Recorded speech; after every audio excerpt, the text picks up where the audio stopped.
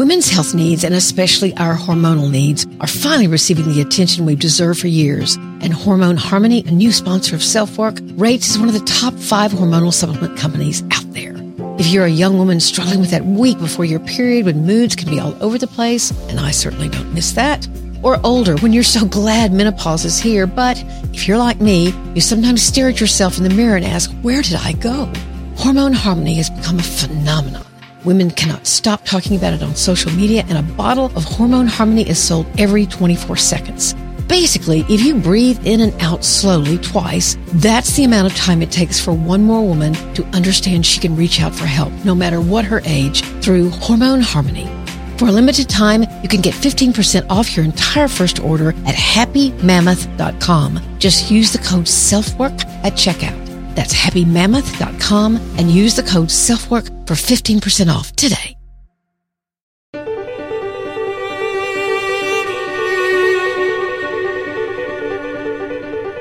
Hello and welcome to SelfWork's YGTG, or You Get the Gist.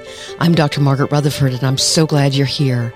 By the time you listen to this, it will have been a couple of weeks since Meghan Markle and Prince Harry appeared with Oprah for a very candid interview.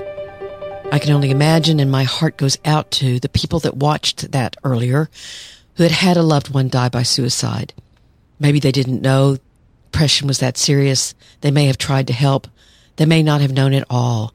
They may have discounted whatever they sensed, but all of those people are left with tremendous feelings of guilt, sadness, anger, helplessness. Many people struggle with some kind of depression. In fact, for every suicide success, as it's ironically labeled, the American Foundation of Suicide Prevention says there are 25 attempts. Long before the Crown, those of us trained in mental health could see Princess Diana's issues, or at least make an educated guess about what was going on. Her absolute dedication to being thin, her very public rejection by her husband, and pure adulation by the British public, and paparazzi and paparazzi and paparazzi. Those of us who've never had that kind of attention can only imagine what that feels like. There was news of emotional outbursts and mood swings. She may have had a previous sense of what the royal life might be more than Meghan, but life circumstances were working against her. Over the years, I've dealt with a lot of people who try to talk about wanting to end their lives with their families, and sadly, Miss Markle's experience is far too common. When you Google suicidality, for example, here come a myriad of posts about what to do and how to do it, and that information, if it's read and researched, is helpful and accurate. We all need to take it seriously and find resources in our own communities for our loved ones. However, your family can take it very personally, like, how can you feel that way? We do that and this for you. We love you. It can be called sacrilegious. It can be rated as needy or attention-getting. It can even be used to taunt or deride. Oh, so you want to kill yourself? Well, have at it. It can be discounted. Maybe you have said it before and nothing happened, or nothing happened they know about. So they tell you you're crying wolf. But I often hear the kind of reason Miss Markle says the royal family and their administrative counterparts had. It wouldn't look appropriate for you to seek treatment. The message is, zip it. Get a hold of yourself. Yet how many times does someone die by suicide whose families didn't even know what was happening? That's certainly what can happen with perfectly hidden depression, as many of you know I am passionate about.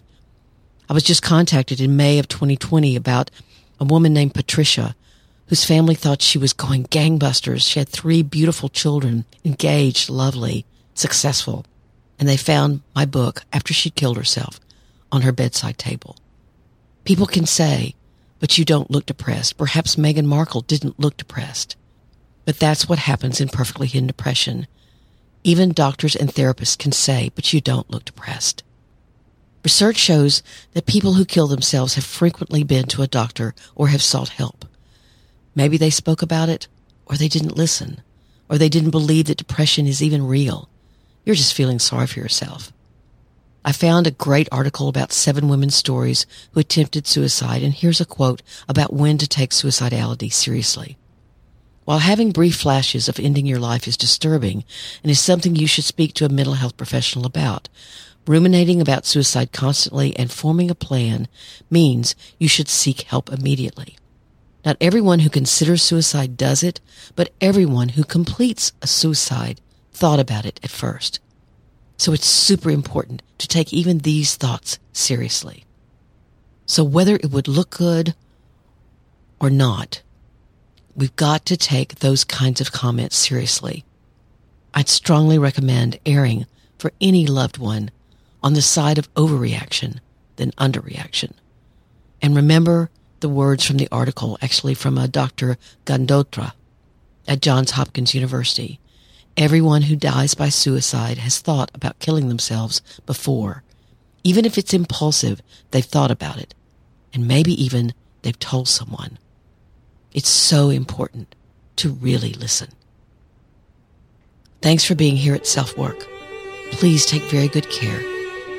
You cannot prevent someone from killing themselves, but you can listen. I'm Dr. Margaret, and this has been SelfWork.